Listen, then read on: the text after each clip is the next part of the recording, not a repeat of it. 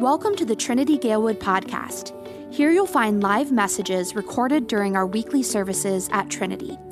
We are a community that desires to look, live, and love more like Jesus. We're located at 1701 North Narragansett in Chicago and meet every Sunday morning at 10:30 a.m. We hope you enjoy this episode of the Trinity Galewood podcast. All right, let's pray. Father, we thank you for this day. I thank you for the peace that you bring into this world. And I pray that as we study your word, as we look at the promises that it proclaims, may we be filled with joy, but may we be filled with peace to hear more of you and to live in that peace. It's in Jesus' name. Amen. I'd invite you to pull out this sheet that you were given here this morning to take some notes in our service here. As I just said before the video, we are continuing the series called Joy to the World, talking about these four big words: hope, peace, love, and joy. And today our focus for Joy to the World is on that word peace and the peace that God brings. I don't know if you saw or not, but dictionary.com, as they do every single year, released a word of the year. Did anybody see this by chance? It's generally something that, stirs a conversation, maybe something to talk over the holiday meal or something like that. But they came up with this word of 2019 as our cultural word in our world here. And they said that the word of 2019 is this word: existential.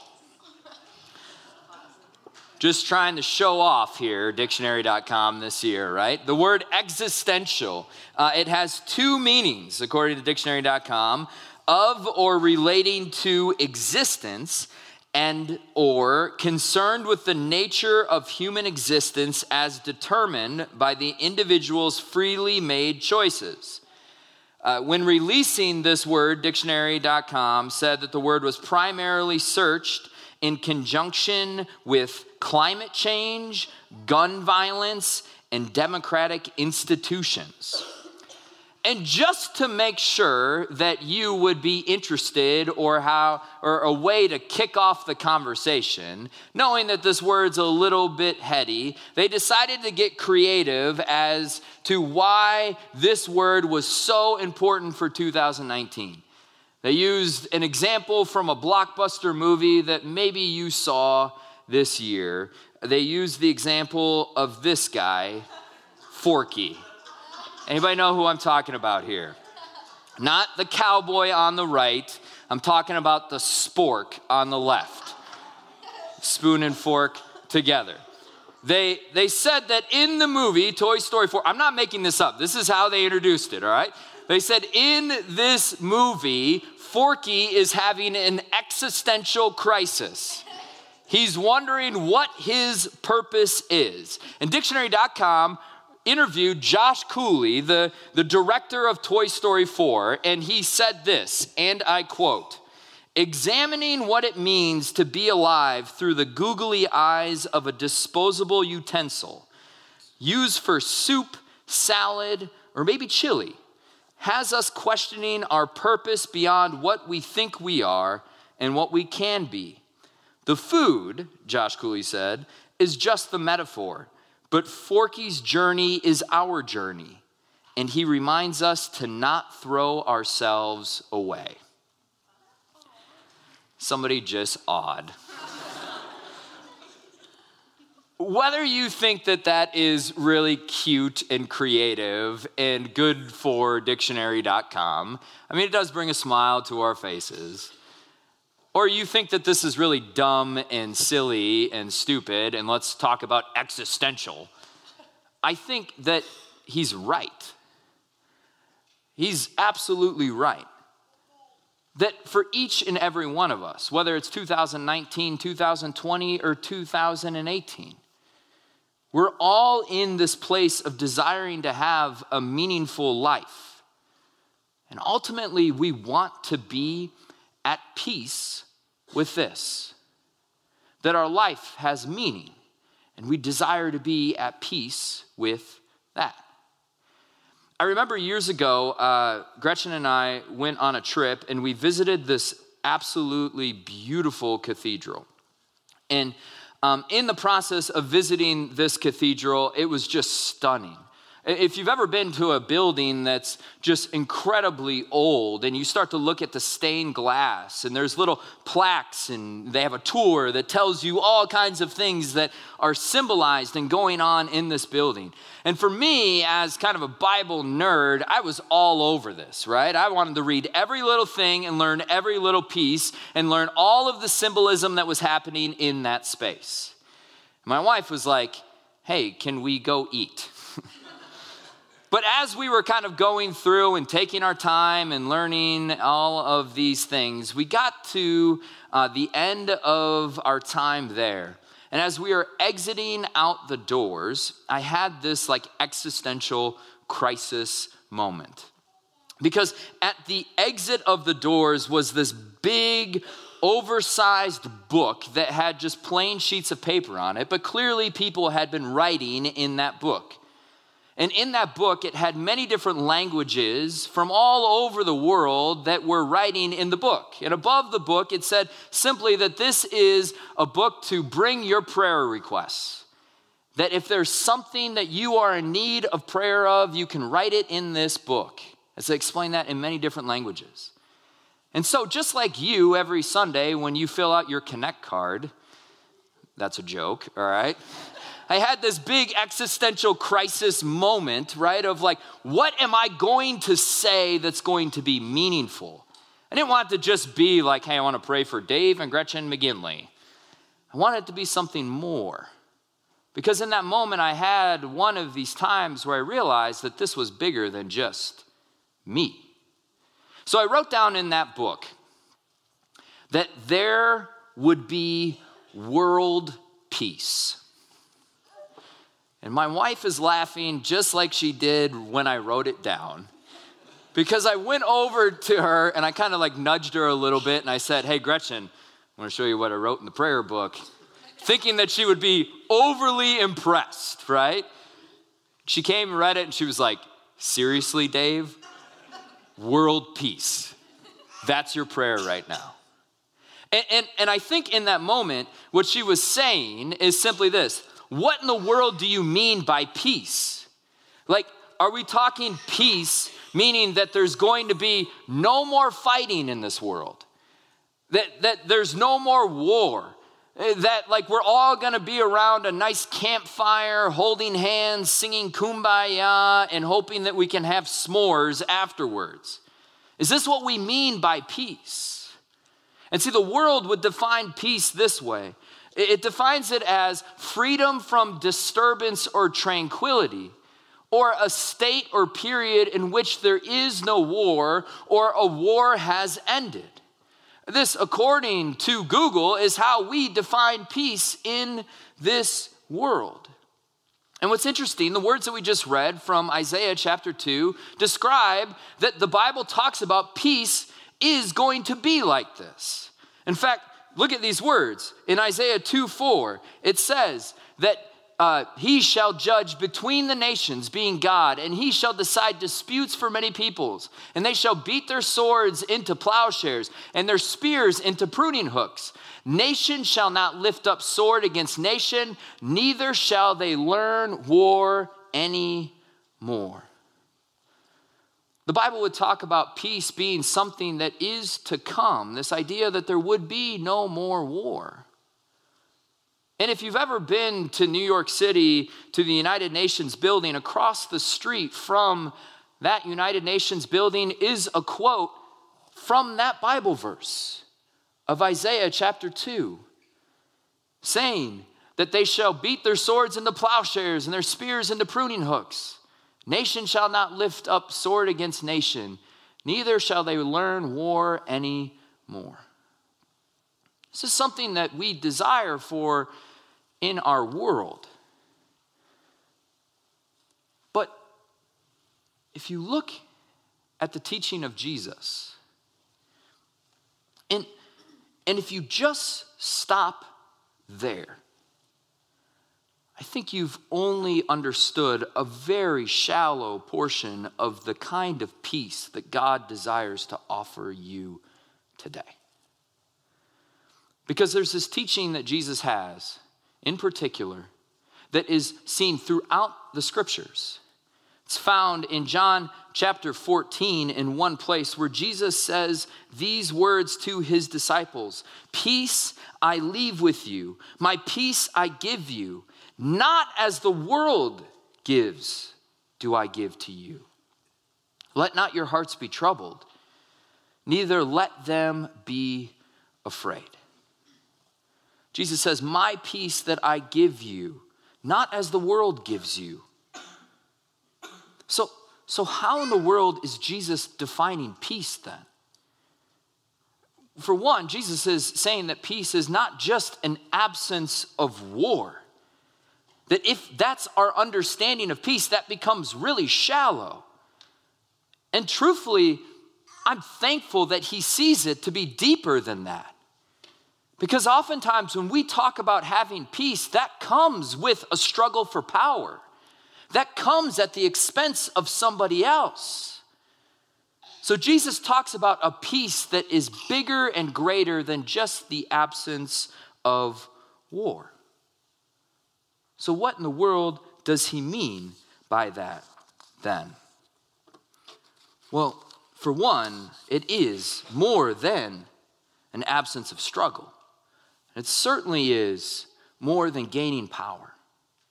In the Bible, it's written in two primary languages. In the Old Testament, it's in Hebrew, the language on the left, and on the New Testament, it's in Greek. I learn a little bit of language here. The word on the left is one of my favorite words in all of the Bible. You've probably heard it before. It's this word known as shalom. Anybody heard that word before? You can say it with me. 1, 2, 3, shalom. It's a really cool word. If you want to say goodbye to somebody, just say shalom, all right? We'll start that trend here, all right? And shalom is this word of peace. It's very deep, though. The word in the Greek is irene. I'm not going to have you say that with me. It's a little bit harder to say. But it means the same thing. It's this deep understanding of what peace truly is, which is more than an absence of struggle or pain or suffering in this world. So I want to give you 3 things as to what this peace is that Jesus talks about. You can write these on your message notes here this morning. The first one is this. This shalom or irene that Jesus talks about, number 1 is this. It is a peace that something better is, peace is something better than what exists right now. Something better than what exists right now. This is important to understand of the peace that the Bible talks about, is that we get to see glimpses of this peace coming into our world.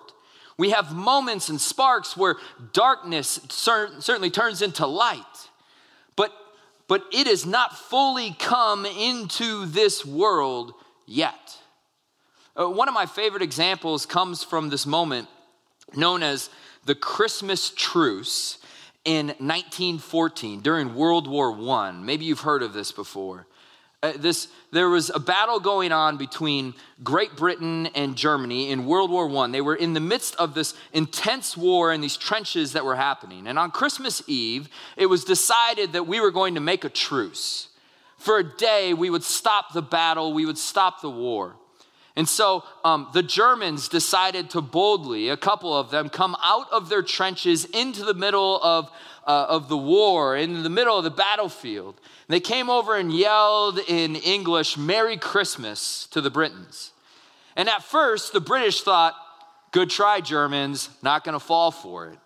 But actually, as they stayed and continued to proclaim that, it historically is told that they had this truce on Christmas morning, 1914, that as they climbed out of their trenches, they exchanged presents of cigarettes and plum puddings and sang carols and songs. Some of the Germans lit a Christmas tree that was documented, and even so they decided to have a game of soccer on that Christmas morning of 1914. It was a truce that for many, many days they had been battling and fighting, but they said, because of this Prince of Peace, because of what this day is, that now we see a glimpse of what peace truly would look like. That this Christmas, the celebration of peace, managed to bring mortal enemies together as friends for a time. Now, I say this because the reality is that December 26th happened and they went back to their trenches and kept fighting. See, the reality is that in this world, we will see glimpses of this peace happening. But it does not fully exist in this world yet. Which leads to the second idea of how Jesus is defining peace. He says that peace is a complete or wholeness. This shalom means that there is this complex thing that is being made complete. Shalom or irene is this understanding of that there's complexity that exists, and that for there to be shalom, it has to be put together perfectly. The image that the Bible would talk about when it describes peace would be similar to like a puzzle that's being put together. And that until those puzzle pieces are perfectly put together, there is not fully shalom or peace. The desire of God is to bring peace here, to bring completeness and wholeness in the midst of complexity into our lives. This is what Isaiah was prophesying about in Isaiah chapter 9, talking about the coming king being Jesus. You heard these words, for unto us a child is born, and his name shall be called Wonderful Counselor, Mighty God, Everlasting Father, Prince of Peace. Of the increase of his government and of peace, there will be no end. And what Isaiah is saying is that Jesus is bringing a shalom, a completeness, a wholeness, a well-being to his people. Now, to be clear, this is certainly something that he has done for us. It's not something that we can earn on our own or something that we are able to fulfill. And that's why when Jesus came into the world as a young child, he also lived the perfect life, fulfilling the prophecies and the scriptures that were before him, and then dying on a cross that we so beautifully sang about here this morning. But he couldn't just remain dead. He would have to rise again from the dead to complete that peace between God and us, to bring wholeness into this world. But you might be saying, all right, cool. Thanks. Even in the midst of this great news, there seems to be a lot of brokenness. A lot of things that haven't been completely put together. Does that just mean for right now that I'm just waiting for something to come? That really this is good news for a later time? What does that look like right now in the midst of what seems to be a place that can be filled with all kinds of brokenness? That's why the third thing here is so important to understand about how Jesus talks about shalom, about peace. It's this, that peace with Jesus is one of transcendence. I want you to hear these words speaking of the peace that God gives. From Philippians 4:7, it says, "And the peace of God, which surpasses all understanding, will guard your hearts and your minds in Christ Jesus." Peace with Jesus is one of transcendence. What that means is this, is that we can be right in the middle of chaos and disappointment and frustration. We can be right in the middle of the world disappointing us, as people letting us down, dealing with traffic on North Avenue, whatever it is. And in the midst of that brokenness, the peace that God gives us says that we can find a calm and a quiet within our hearts, our minds, and our spirits. The peace that God gives you is that even in the midst of so much brokenness, this transcends all of time. No matter if it's something so small or even something that's so massive and huge. And what I am not saying, though, is I'm not saying that doesn't allow you to cry, that you should just suck it up and deal with it. I'm not saying that. What I am saying, though, is that in the midst of your tears and your frustration, there is something deep inside of us that Jesus promises that this too will be taken care of. Justice will be served, and peace can be found in the midst of struggle, in the midst of pain. Because this peace takes a lot of work. This true peace requires taking what's broken and restoring it to wholeness in our lives, in our relationships, and even in our world. But never forget, the peace that God gives has been done by him. That is a gift that he gives to you. And you are called to trust him in the process of this. But that does not leave you inactive. That gives you the responsibility to share that peace with others, to proclaim that peace to others as well. Because it's bigger than just an absence of pain or gaining power. Instead, it points to something that is to come, a wholeness and a completion that comes, and it is one that transcends. So when I look back at my prayer in that cathedral,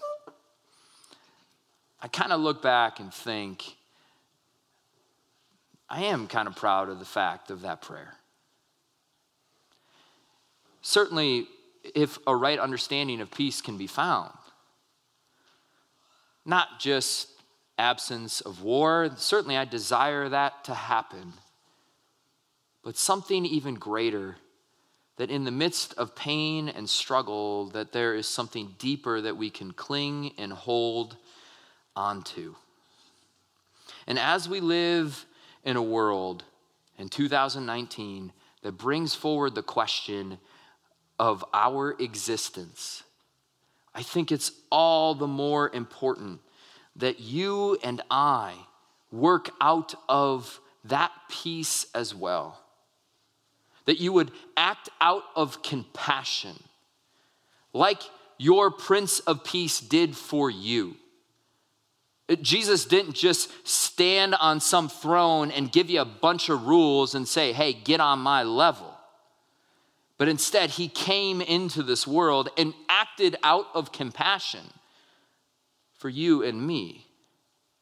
And others have done that for you as well. Those that come into your life and talk about a world that is to come, where there will be no more war, where there will be no more pain. Those that come in and walk with you in the midst of brokenness, in need of restoration, and ultimately share a peace that transcends all of time and all of circumstances. You've probably heard this phrase before. It's kind of a popular Christian phrase that gets used. It's this: to be in the world, but not of the world. Anybody heard this statement before? Generally used around like smoking or drinking or something like that, right? Or dancing, right? To be in the world, but not of the world. And when it comes to peace, I want to flip that narrative. I think understanding this shapes and molds how we live in this world. I would rather say this, that to be of peace, but yet not in it completely. To be people of peace that point to one who has declared and described something that is so beautiful, one who has brought compassion into this world and walks with us in the process, yet understands that we have work to do and we're not yet completely in it. So I want you to finish here. This is something that we typically don't do, but I want you to hear these words of the peace that Jesus talks about in particular. These words from the New Testament. If you were to search the word peace, there's 96 references of this word irene in the New Testament. And I just want you to hear these words and be reminded maybe of them or hear them for the first time. That in the midst of chaos, in the midst of struggle, in the midst of pain, and in the midst of celebration, that you would cling to these. In fact, they are written on the bottom of your message notes here as references. And I would challenge you to put those, like if one of these stands out to you, to just mark it today and look it up this afternoon and put it in a place that you need to be reminded of the peace that God gives that is different from the world. So hear these words from Philippians 4:7. And the peace of God, which surpasses all understanding, will guard your hearts and your minds in Christ Jesus. Colossians 3:15. And let the peace of Christ rule in your hearts, to which indeed you were called in one body, and be thankful. Romans 14:17. For the kingdom of God is not a matter of eating and drinking, but of righteousness and peace and joy in the Holy Spirit. Ephesians 2:14. For he, Jesus himself, is our peace, who has made us both one and has broken down in his flesh the dividing wall of hostility. And lastly, 1 Thessalonians 5:23. Now may the God of peace himself sanctify you completely, and may your whole spirit and soul and body be kept blameless at the coming of our Lord Jesus Christ. Let's pray. God, I thank you that you are a God of peace, a God who promises to bring peace into this world for the future, yet also we get to see it in this place here today. I know that as we talk about these big words and as we lean in on what it means for our purpose and being, that you also have big claims and promises to those things. I pray that we would lean in to what you have to say. That in the midst of struggle and pain and in the midst of celebration, may we hold on to that peace that you promise to give. It's in Jesus' name. Amen.